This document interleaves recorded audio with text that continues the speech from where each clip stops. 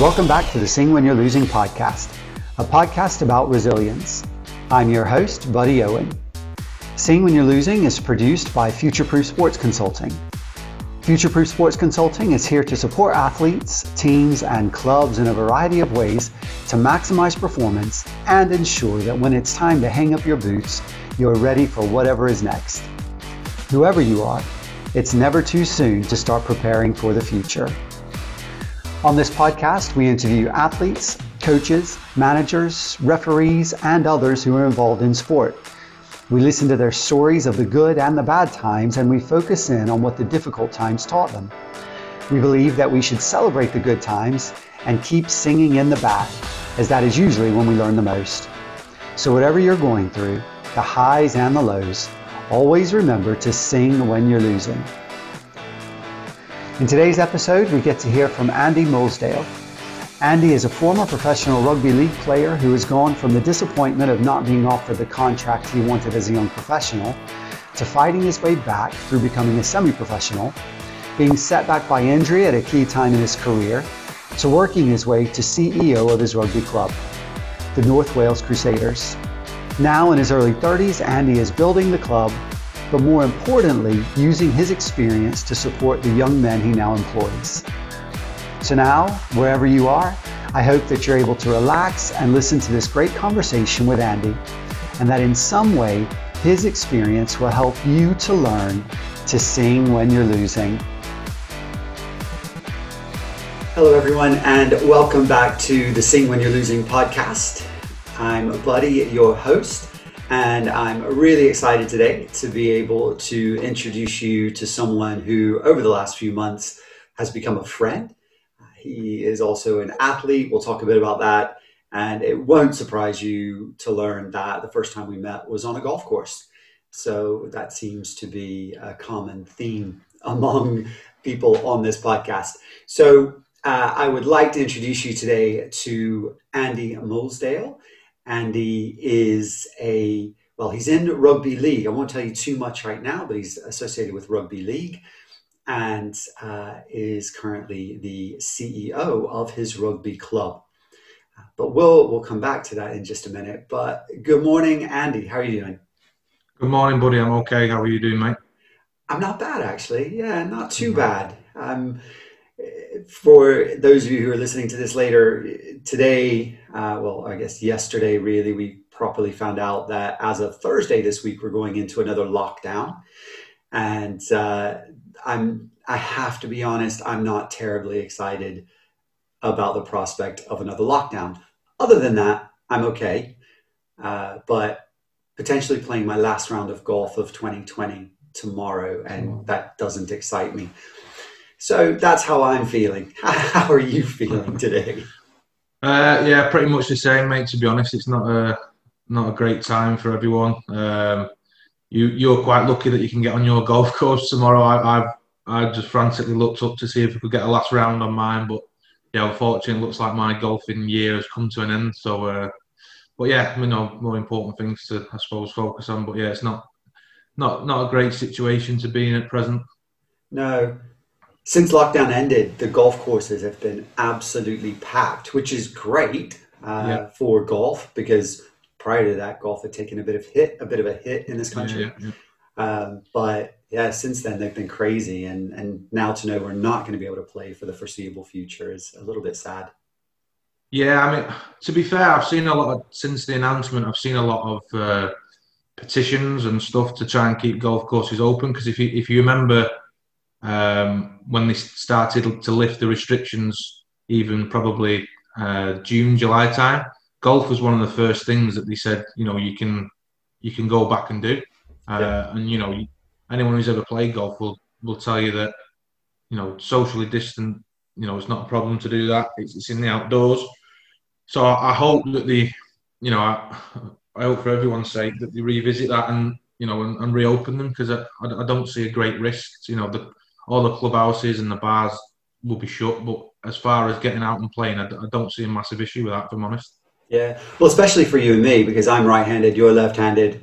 I tend to hit the ball to the right side of the, I don't want to say fairway, but that's the rough, generous. the right side of the course in the rough. Yeah, that's right. So yeah. And you often end up on the other side. So occasionally we meet on a green.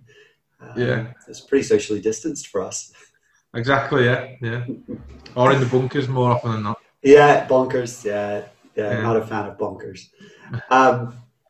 So we might come back to golf actually in just a little while, but so let's just talk a little bit about you, who you are, where you're from, and the sport that you love. So, where were you born?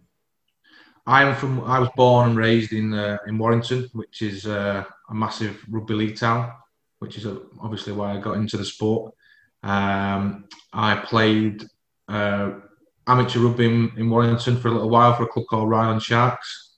It was a really sort of prominent amateur team for kids and open age sections. And then when I was 16, 17, I signed for Warrington Wolves, which is the professional team in the town. And played for Warrington throughout the academy and was involved with the first team probably till I was about 21, I think, 20, 21, 22. And then, didn't work out as it probably should have or could have from my perspective. So, the age of 21, 22, it was time to move on from being a sort of full-time professional to trying to work out what was going to happen in the next stage of my life, really. Okay. We'll come back to all that. But so you're from Warrington, and Warrington is one of the few places in the country where rugby league is bigger than rugby union or even football. Yeah, possibly. I'd agree with that. Probably Warrington and Wigan are probably two towns that I would say that about. Yeah. Yeah. So, what is it about rugby? So, I'm American, which all of you know, and I knew rugby existed. I knew it was a sport before I moved to the UK, but it wasn't until I moved here that I realized that there were, as you call it, there were two different codes of rugby, rugby league and rugby union. And it took me a while to get my head around what the two codes are. I then learned that rugby league is more popular in the north historically and rugby union in the south. And rugby league was also the first to become professional, if I'm not mistaken. Is that right? Yeah, it was, yeah. So why is rugby league particularly, why is it so popular in the north? And with it becoming the first to become professional, why have the tables switched now? It seems that rugby union is higher paid, definitely, more popular. But so what happened? How did rugby league become almost the little brother to rugby union's big brother? I would say, I mean, if you look, a lot of it would be perceived at how far the game is played worldwide. So if you look at rugby union compared to rugby league is obviously massive in the north of England, massive in Australia. But apart from that, there's not a lot of... It's getting there now. There's a lot more countries playing. But if you look at the countries that are involved in a Rugby Union World Cup, from a global perspective of, I suppose, sponsorship, which obviously ultimately brings in money, TV deals, that is worldwide.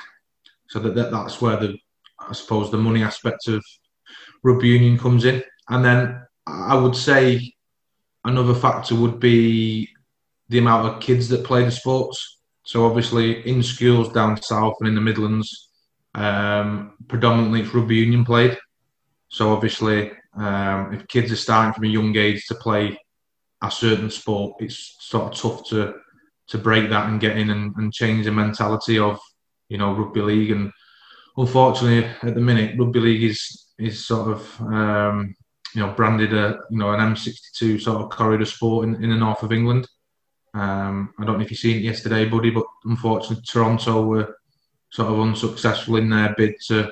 Toronto Wolfpack, obviously based in Canada, were unsuccessful in their bid to join Super League for next year. So that's a bit of a blow really for expansion in rugby league. Yeah, you may or may not be a rugby historian. I don't know. Which was the first code of rugby to start historically? Do you know? I'm sure it was rugby league, and then the rules changed. there was sort of a breakaway in the you went from sort of unlimited tackles to then having the way rugby league now played, and I suppose it's similar to NFL in that respect, where you only get 5 or 6 tries to, and then you have to hand the ball over. So yeah, I think the rules changed towards that, and there was a breakaway. But yeah, it's a bit of a strange one, like you say, in the fact that rugby league was the first to sort of turn pro, but it's sort of lagged behind in recent years, and rugby union has gone on, and internationally and throughout certainly our country is certainly perceived, and well, not perceived, is a bigger sport. There's it generates a lot more money, and ultimately players will go to a certain point where the money is in the game. Absolutely. I have to admit that I don't watch loads of rugby, but if I'm going to watch rugby, I prefer watching rugby league. Rugby league, yeah. I think it's a more open game. It is more similar to American football as well, which I think helps keep it more open with the phases of the game, as you say. Yeah, you have a limited number of tries. Yeah, I think it's a lot. There's a lot more going on in rugby league. I mean, I suppose you could say I was biased, but there's not as much sort of stop-start, and the ball is dead sometimes in the rucks in rugby union, whereas rugby league sort of all action, the ball's in play, quite a high proportion of the game, and it's a good watch. You tend to find, I think the problem is with rugby league at the minute is whenever I introduce anyone to rugby league and they watch it, they love the game. But if you go back to rugby league 20, 30 years ago, there was a star in the game. So you had Martin Offiah, Ellery Hanley. There was always big stars that you could relate to. Whereas everyone seems to love rugby league, as a spectacle, but there's no real standout names, if you like, to go with the game at present. And if there is, they tend to move to Australia, which is a bit of a, but I suppose, like you say, players will, it's a short career, and ultimately they'll go, where the money is to a certain extent. Follow the money, yeah. Yeah. And a few of your higher profile players then change codes as well, don't they? There have been a few. Yeah, of course, yeah. We talked about Toronto Wolfpack before, and thought, they brought Sonny Bill Williams over back to play rugby league, and unfortunately it hasn't worked out, but, it was we sort of struggled to bring or keep the big names in the English game, which is unfortunate. I think it's something that if rugby league is gonna strive to sort of be as big as what everyone wants the game, they need to look at how they can change that sort of aspect of it and keep superstars as you like involved in the game. Yeah. So you finished playing at Warrington, you say, well, in Warrington area when you were about 21? Yeah, I would think 21, 22 would have been, yeah. Okay. What was it, if you're willing to say, what was it that you felt kind of held you back? You kind of said before we started recording that you need to take some of the responsibility for your career maybe not going where you wanted it to. Well, what was that then? Yeah, to be honest, now I'd probably say I need to take all the responsibility, if I'm honest. At that age, I was, and all the way through the academy, I was, I was pretty well thought of at Warrington. But looking back now, I probably didn't take it as serious as what I should. Being a young lad, you sort of think that, that you'll be in that sort of bubble and that opportunity will be there forever, and it'll happen next year. And unfortunately for me, by the time I realised what I should have done, it was too late. I wouldn't say. I apply myself to games, and I always had a really good will to win and stuff. But off the pitch, I probably wasn't. Being a 19, 20, 21-year-old, I probably didn't apply myself as I should. And I look back now and I play with a lot of lads who were in the same team as me who did apply themselves really well, and and they got what they deserved, and they've gone on to playing at Wembley in front of 80, 90,000 people and won Challenge Cups and stuff. So, and that's what it takes. I think that's a big lesson of, any sports person. Talent will only get you so far. A lot of it has to be mindset and how professional you are and how hard you train. And, I don't mind saying it now. At that age, I didn't do that, and ultimately paid the price for it, I suppose. Yeah, I think that's something that a lot of young players across sports don't get until it's too late. That you can be talented, but the talent without the hard work doesn't take you where you need to be. Yeah, of course. It's I played with a lot of lads, probably the same situation as me. I can think of 2 or 3 lads who are in the same boat, who are, really talented. But I suppose when you are that talented, there's an element of, do you have to sort of train as hard as everyone else? And in the end, it catches up with you. But yeah, I would say anyone now I was advising, or, if I had probably my children in that sort of same situation, you would advise them to do, a lot of things differently than what I did. But but I suppose that makes you as well. We spoke earlier about do I regret that? In some ways, of course, I regret it. But then I think it made me appreciate stuff as I was growing up, or in later life, or with my role now.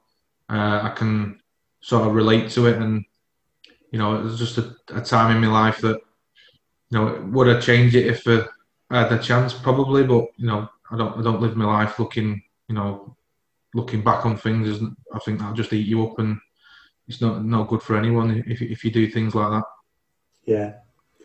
You look at the top players in any sport. They're not just the ones who have the most talent. They're the ones that work the hardest. Tiger Woods didn't come out of the womb swinging. Correct.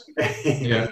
Just played harder, trained harder than anyone else did. I've seen his old coach Butch Harmon say that obviously he's immensely talented, but he says he's the hardest working golfer he's ever worked with. It's not an accident when someone is that good at. Same with probably Ronaldo in football. Absolutely. Obviously, very talented footballer, but everyone, especially from his time at United, when people say he really grew up, and everyone you speak to say he trains so hard, looks after his body, and you don't get to be that good just by being talented. There's a lot of hard work and dedication that goes to it, which probably people don't see. Yeah, absolutely. Yeah. Well, you always hear, the best footballers, you'll hear people saying, they used to stay after training every day practicing their free kicks, or the best basketball players are doing the same thing, shooting after everyone else has left practice, or, so there are no secrets really to being great. It's not rocket science.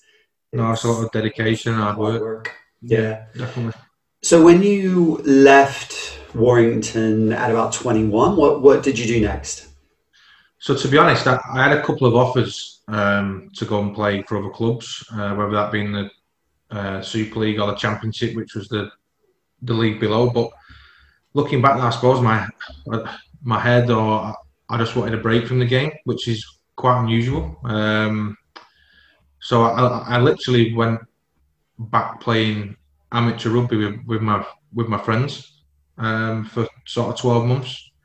And we had a really, really good amateur team and had a really good year. And to be honest, it was probably the best thing I did, because at the time, I wasn't enjoying my rugby. It was a chore. It was something that, I just didn't look forward to training or playing.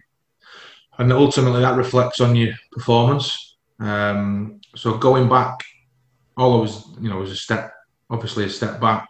I got the love for the game again. I started playing well. I got myself fit, and I probably realised that this is you've missed one opportunity. You need to sort of buckle down and do something. I had a really good 12 months, and then an old coach that I knew was coaching at North Wales Crusaders, John Fieldhouse, and he asked me to to come down and get involved with a club that was starting up in North Wales. So yeah, it was probably the best thing I did actually. That 12 months after I left Warrington.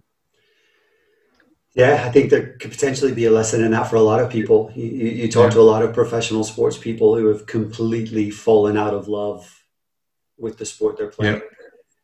Yeah, it can become a chore, I suppose. Especially, I think the biggest thing in sport for me is enjoyment. I see a lot of lads who are really good players, or even lads who you might not think are at a level where they can reach, but once you start enjoying what they do, it becomes a different.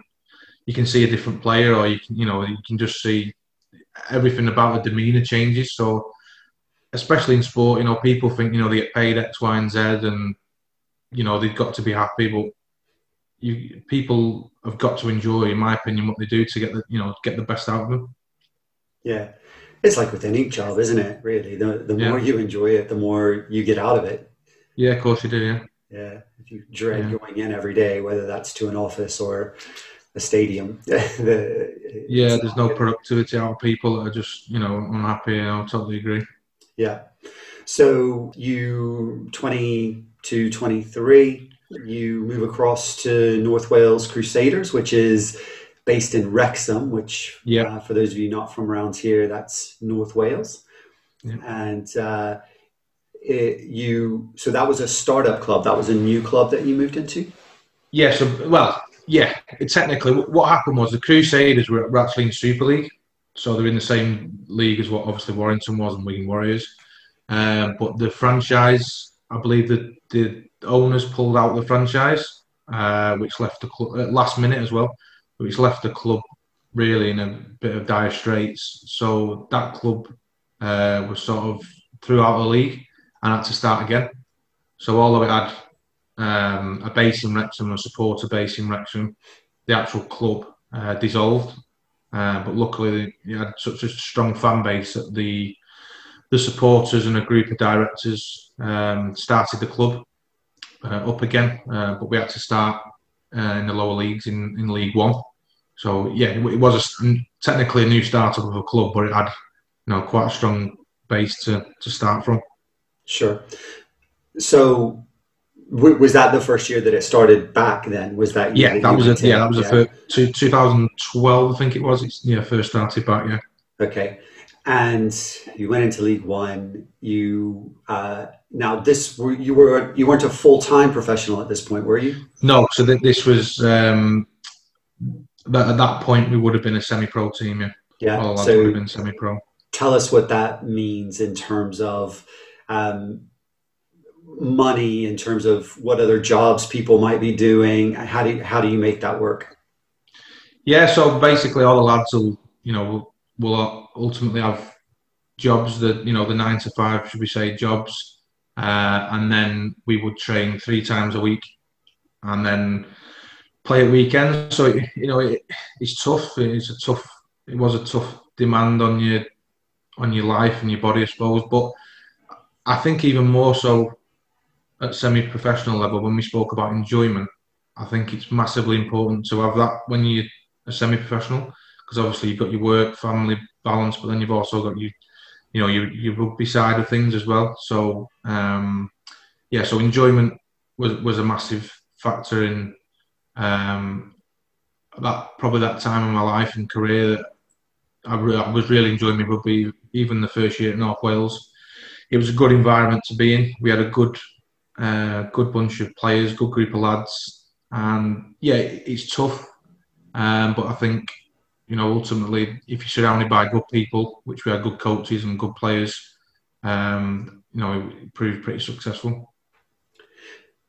So you were in League One. Tell me how the leagues work in rugby league. So you have Super League, which is obviously the top league. Then you have the Championship, which is the one below, and then you have League One.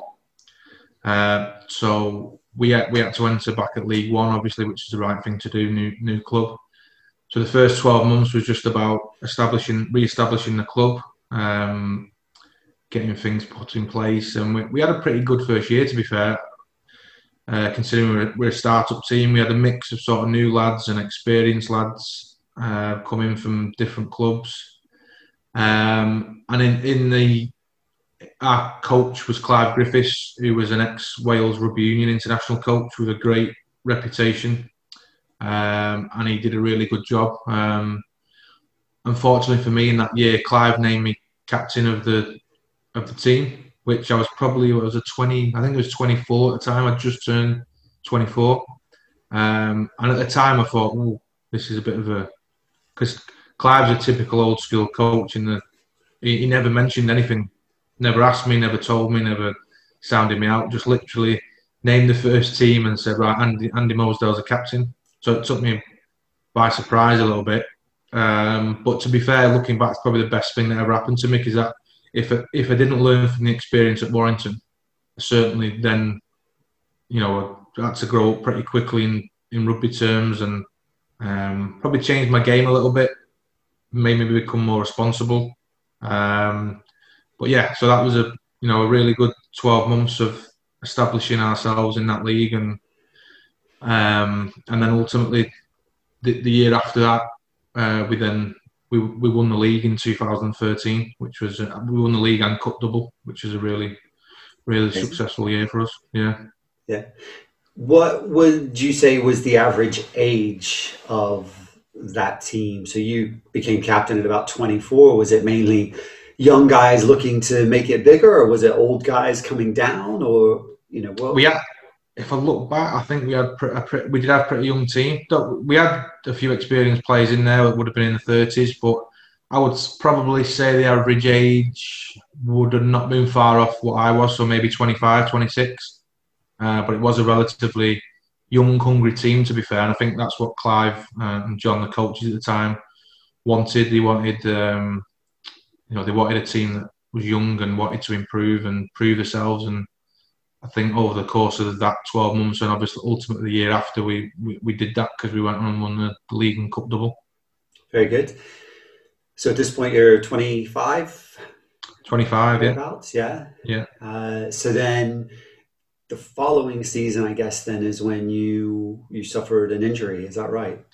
Yeah, so 24 would have been captain, 25 he would have won the league, so it would have been 26, 27 the year after. And what I'd played the year before I knew I had a shin splint problem, but because we were going for the league, I sort of carried on playing.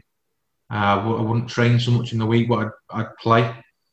And then we got promoted into the championship, and then I started the season off, but then I got to the point where I was unable to run really. And I remember going to see a specialist in Leeds and having X-rays on my shins, which I didn't even realise you could at the time. And he just basically said that, you need an op ASAP on your legs, and that was pretty much my season done. 4 games into being in the championship, really. Wow. And so then what? How long were you out with the injury? So I had to wait. There was a few issues at the club at the time from the previous owner, so I had to wait longer than I should have to have an operation. So by the time I'd had the operation, looked at recovery time, it was probably into the start of the following year. So that was at least 12 months. So that was dragging on for. And then I didn't have the best rehabilitation with off-field issues. So I was probably out for 18 months. And then over the course of that time, because of complications and not having the right rehab and just not playing, and that was when I struggled off the pitch. In that time, the club had been relegated from the championship, so we got promoted, and unfortunately we got relegated the year after. So I think a combination of me not being playing, the club getting relegated, obviously just the frustration of not being able to sort of do little things like running or everything you take for granted, probably got on top of me. Well, it didn't probably get on top of me. It did get on top of me. Throughout that year, I struggled massively with depression and mental health, and it was a real wake-up call, because I'd never really, I think until you know someone or you've been through that, you really struggle to understand how bad mental health can be. And I think throughout that year, I was lucky really that I had such the group of lads we had at the Crusaders we were really, really close knit group. And I had some really good friends amongst the group as well as our coach who helped me through. And yeah, it was a tough time. It was a tough time. I got through it in the end, but it was a tough time in my life. Horrible. So, what were the symptoms? Like, what did it feel like? What were often when depression hits, especially for really active guys, suddenly you don't want to get out of bed anymore, and which then makes you feel worse. That was the main. That kind of thing. So, what was it for you? What were the symptoms for you? That was a massive one. At first, I just put it down to being, tired or, I suppose, a bit lazy, I suppose. But that was a real big one. Just lying there and not wanting to do anything. I suppose that's how it starts. But then, looking back now, I suppose just everyday things so I wouldn't want to go out of the house. I wouldn't want to train. I wouldn't want to watch. I wouldn't want to watch sport, which I found really, really odd because I don't even like now. Again, I'm a massive, as you know, I'm a massive sports fan, whether it be football, golf, rugby, American football. I watch any sport. Just all the things that I'd always done, I was tend to be putting them off and not doing them things, which is a really odd thing. But if you speak to a lot of people who've suffered with the same thing, they say that they stop doing things they enjoy as well. And to be fair, I think you become sort of snappy with people who are close to you as well. If I look back with my family and stuff, I've got an amazing family, but I think at the time I was probably a bit distant with them as well, which he was totally not like me. How long? If how long do you think in hindsight you were suffering before you, one, realized you were suffering, and two, admitted you were suffering to someone? Probably, I would say about 6 months to anyone. Just totally, probably half that time was probably me not realizing what was going on. Then 3 months of it thinking it'll go away. Then I remember speaking to a couple of my close friends like Stu Reardon, a couple of John O, a couple of my other close mates, saying I think I've got a bit of an issue here, which is when I was encouraged by the club as well as my coach to speak to a charity called State of Mind, who are brilliant. They do a lot of work in rugby league, but they do a lot of work in general with sports people, which is a fantastic charity. So, and then probably another 6 months before I told my family and opened up a little bit. So you're probably looking 12, 18 months of real suffering before, I knew what was sort of going on, really. Yeah. Why do you think you waited so long before you told the first person? When you're in that sort of mindset, I think you're a bit embarrassed. I think it's a mix of being embarrassed, thinking things will go away. So what's the point in telling someone? Because in a couple of weeks you'll be okay. So I think a mix of them emotions really, and just I always remember thinking, although I was obviously suffering with it, I always remember thinking, like, waking up every day and thinking, why are you feeling like this? Because what you've got, okay, it's not ideal, but it's nowhere near as bad as some people or some things you see on the news or experience in life. But unfortunately, it doesn't work like that. I just remember thinking I was so silly because you're feeling like this just because you can't play rugby. There are people a lot worse off than me, but unfortunately, depression doesn't work like that. No, yeah, the comparison thing can be one of the most dangerous bits of all of it. Yeah. Absolutely. Yeah. Do you think there is still a stigma attached with, especially in kind of the truly masculine sports, rugby, football, things like that? Do you think there's still a stigma attached with admitting that you're weak? Yeah, I think there is. I think we're getting better at it. I think there's been a lot of work done.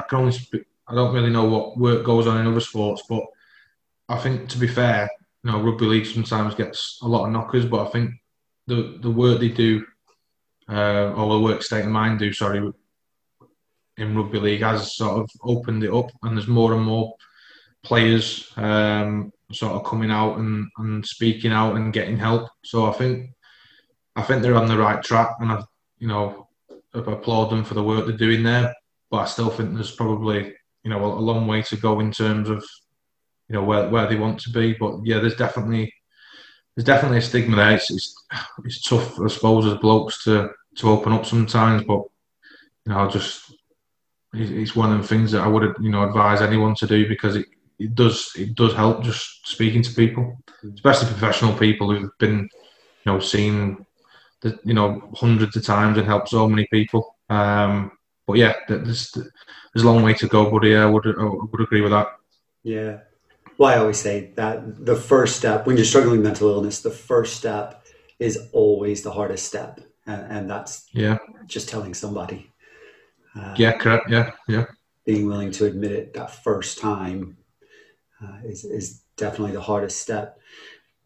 So you were out of the game due to injury, then kind of depression, which didn't help your recovery, I would assume. Being depressed, not wanting to train, not wanting to leave the house. So you were out about 18 months. Is that right? Yeah, I would say out injured 18 months, and then, to be honest, when I come back, I was you're probably looking another 6 months to a year before I got back. To be fair, I put on quite a lot of weight with what had gone on. I really, and that doesn't help with the depression, does it? No, exactly. Yeah. So yeah, you're probably looking at from 27 to 29. I probably didn't 27 to 29. I didn't play. I probably played a handful of games, trying to come back and stuff. Again, at the time, the way the coaches at the club were with me and my teammates was, I owed them a lot, because that was a tough time. At no point I felt pressure on myself, and I felt bad from a personal point of view. But the way the club and my friends were with me was a different class, to be honest. That's great to hear. Really, really good to hear. Yeah. So what happened with your career from there? So I eventually got back playing 29, 30, 31, and then I played. And then at the time there was some younger lads coming through at the club, and I'd always been sort of a Crusaders player. I didn't envisage ever playing anywhere else, and I was sort of in a position where I was playing, but I knew full well that I wasn't myself, and I was potentially holding people back and holding the team back. And I'm pretty honest in my performances, and I just got to the point where I thought, this is me done. I'm not particularly getting any enjoyment out of playing the way I'm playing, if that makes sense. So I just made the decision that it's time to. And over the course of when I was thinking this, I'd been made general manager of the club that I played for, so I was doing a lot of off-field work. So I just thought my time would be served better, sort of helping the club in another way, if that makes sense. And yeah, I just got to 30, 31 and thought, time to do something else. So you stopped playing, you're working as general manager for the club. And then what else? Yeah. So rugby was only ever, at this point, you were only semi-professional anyway? Yeah. So through that time, I was always, I worked for a company called Euro Car Parts. I was a sales rep and a sales manager. Then towards the end of my playing career, I was a manager there. So I was combining that role with being sort of part-time player, part-time general manager of the club. So I was a busy person, to be fair, towards the back end of my career. Yeah, so I did that up until probably about 6 months ago, where I just made the plunge to sort of take the job on as chief exec of the club full time. And to be fair, it's something that I've always wanted to do, and the club needed someone to do it, I suppose. So yeah, it's just sort of fell from finishing to being general manager. It's just sort of I fell into place really, and it's something that I enjoy doing. So you've gone from part-time player at 22 years old to CEO of the club at, how old are you now? 32, 33. 32? 33 now. 33. 33 now, yeah. It's quite a big jump, quite a change in career choice from being a player to being a CEO. Did you just have to look up how old you are? No. Did you just have to check? I saw you looking at it. I'm sure you just looked up how old you are. I was 32 when I started. I'm 33 now, I think. So CEO of a club. That's, how do you feel about that? Do you feel qualified? Do you feel like, oh no, what have I done? I feel qualified in some ways. Obviously, the rugby aspect of it, dealing with the lads, and my rugby experience stands me in good stead. On one hand, I suppose from always working in sales and being a manager in my other job, a lot of it coincides with it's similar practices from dealing with sponsors and stuff and that side of things. But yeah, I've probably still got a lot. There's still things to learn. I'm learning every day, but the club's not in a bad place compared to where it's been in the past under previous ownership, and we'll just look to sort of build for next year. But it's tough at the minute, obviously, with what's going on through different things with COVID and stuff. So yeah, it's challenging, but it's something that I enjoy. So let's go back to that kind of business side and the whole COVID mess in just a minute. I just want to talk to you for a minute about the more player development side. So you're now 33 years old, still a pup, but you've got a lot of experience through rugby. You've got a lot of life experience. You've got the experience of maybe not realizing your full potential as a youngster, then the experience of the depression, the mental illness, the coming back from all that, coming back from the injury. You've got quite a lot of experience to potentially pass on to some of these kids that you're bringing through. Is that a part of it that you think about? Is that a part of the job that you enjoy? Or do you, as CEO, are you kind of saying, actually, I'm going to leave that side to someone else and I'm just going to focus on the business? No, to be fair, me and Muzz, who's our coach, I don't get involved in terms of anything training wise and stuff. Obviously that's Muzz's remit. But in terms of obviously player development, yeah, that is something we do look at between us with quite a strong ethos in developing young players. I think if going into next season, the average age of our squad must be 20. I would say 23, 24. So we've got a lot of young lads that are coming out of academies who are probably in the same position to what I was, because I think that the hunger they have and the willingness they have to prove themselves, and we've got a lot of young players who fall into that category. We've got one or two more experienced ones because I think it's important to get that blend. But in terms of me and my experience, yeah, I think that definitely reflects in what we try and recruit. And hopefully it's always stood us in good stead, to be honest. I know me and Muzz share the same ethos on that. We've had one or two lads that have come through us, even from the amateur game, that we've given a chance, who are now gone on to play for Super League teams or Championship teams. So that, yeah, I would say that experience has probably, made us go down that route as well as it helps when the coach has got the same sort of thought process as well, and I know Muzz definitely has. Absolutely. I think I talk a lot about culture and the culture of a club or a business, whatever it is, and if your CEO and your manager can create a culture of development, a culture of care that just pervades the whole club, then if you're on the same page on that, you can accomplish a lot. Yeah, definitely. To be fair, buddy, I think we have to, just touching on, I think we have to as well, because there are teams in our league and the league above that are, they do spend a lot more money than what we do. But I think it's not always about that, and you exactly agree with what you just said. If you can create a culture where people want to be involved with it, that goes a long way as well. Yeah, I think culture for sustained success I think culture is way overlooked. I think it's probably the most important aspect for sustained success. I just actually wrote an article recently called Culture Beats Talent. And I think if you look at clubs in various sports that have managed to get to the top or to achieve beyond expectations for them, almost always to get there and stay there is because there's been a change of culture. It's not because you have the best players. It's because you have the best culture, the best environment, a place where players want to be, where they love to play, love to have, just be a part of a community as much as anything else. So, I think the biggest example of that is probably Manchester United under Sir Alex Ferguson. Obviously, it's a great example. The culture he created and how successful he was, and you look at what's happened since he's left.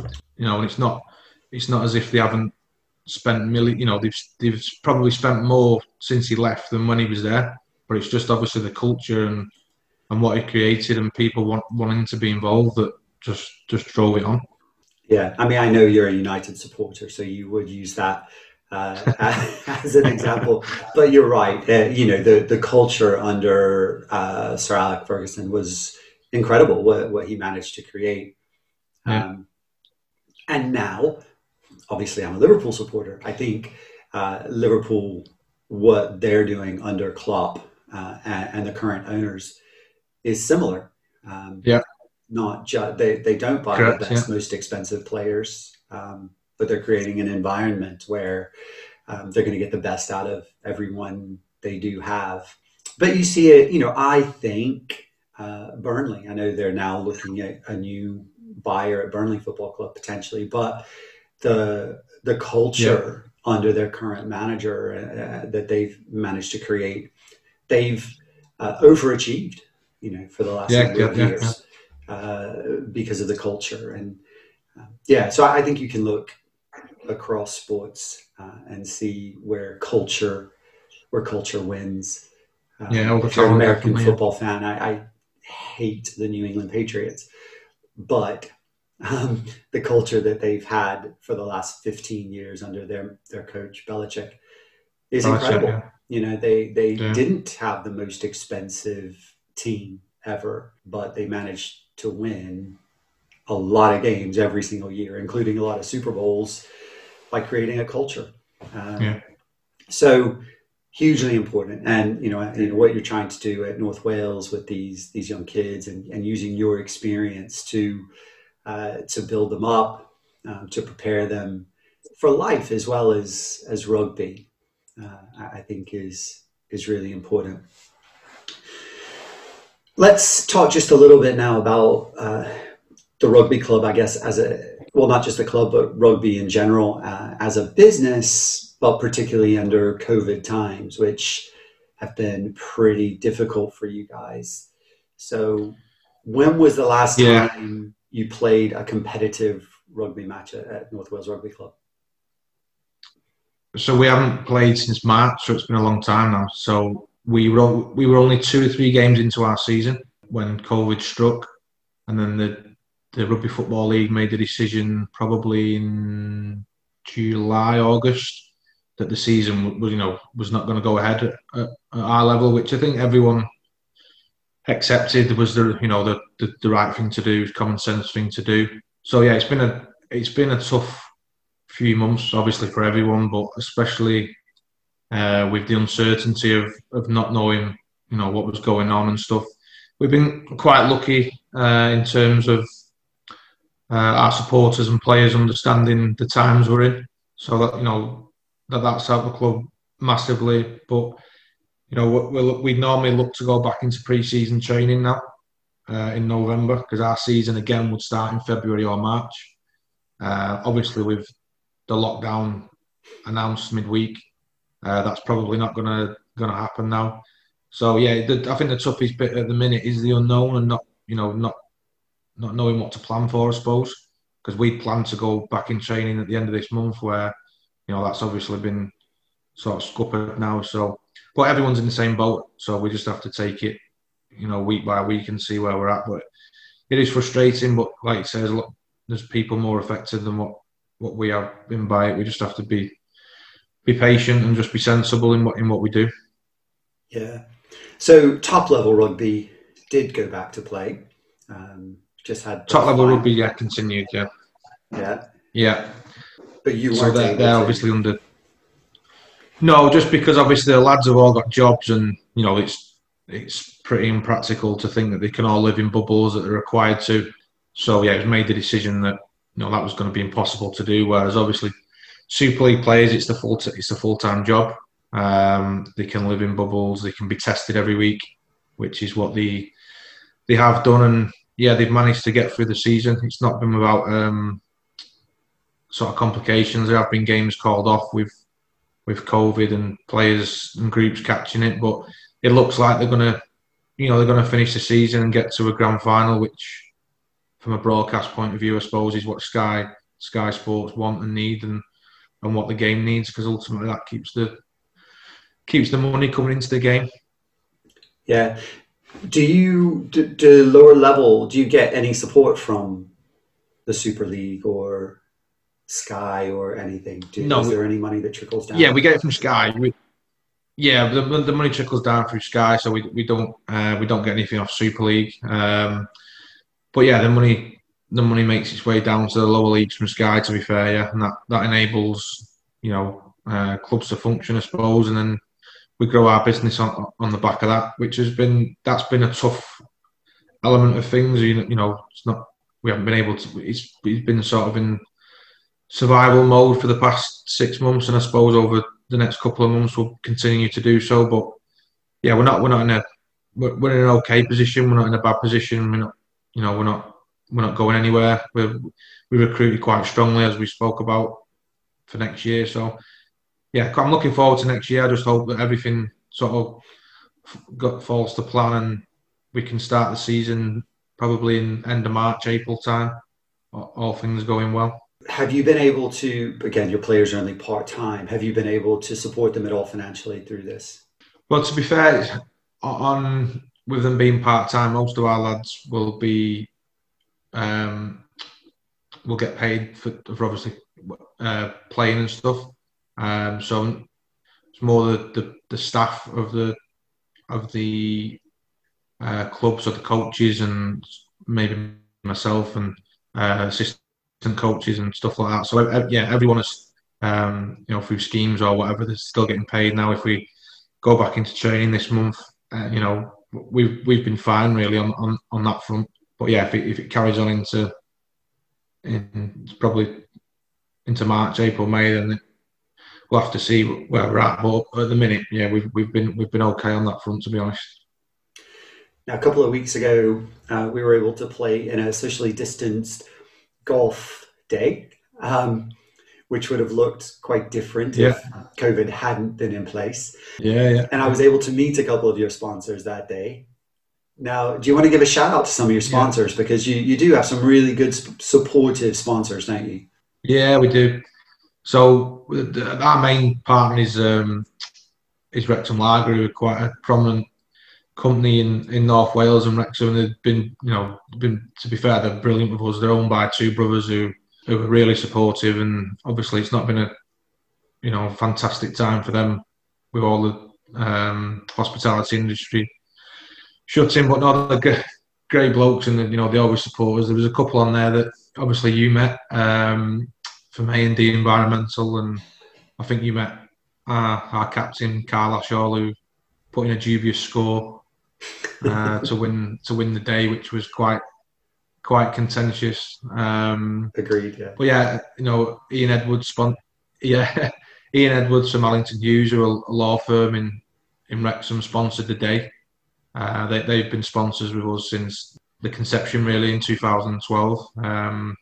And the golf day was for Nightingale House Hospice, which is a local charity in the area that provide palliative care for people. It's a fantastic charity. So yeah, it was a tough day to get off the ground, but I'm glad we went through it in the end. It was an eventful day, shall we say? It was, I'm sure, for you organising it. It must have been a nightmare. I think you had to change venues. Yeah. On. Yeah. Yeah. And then I suppose that's just an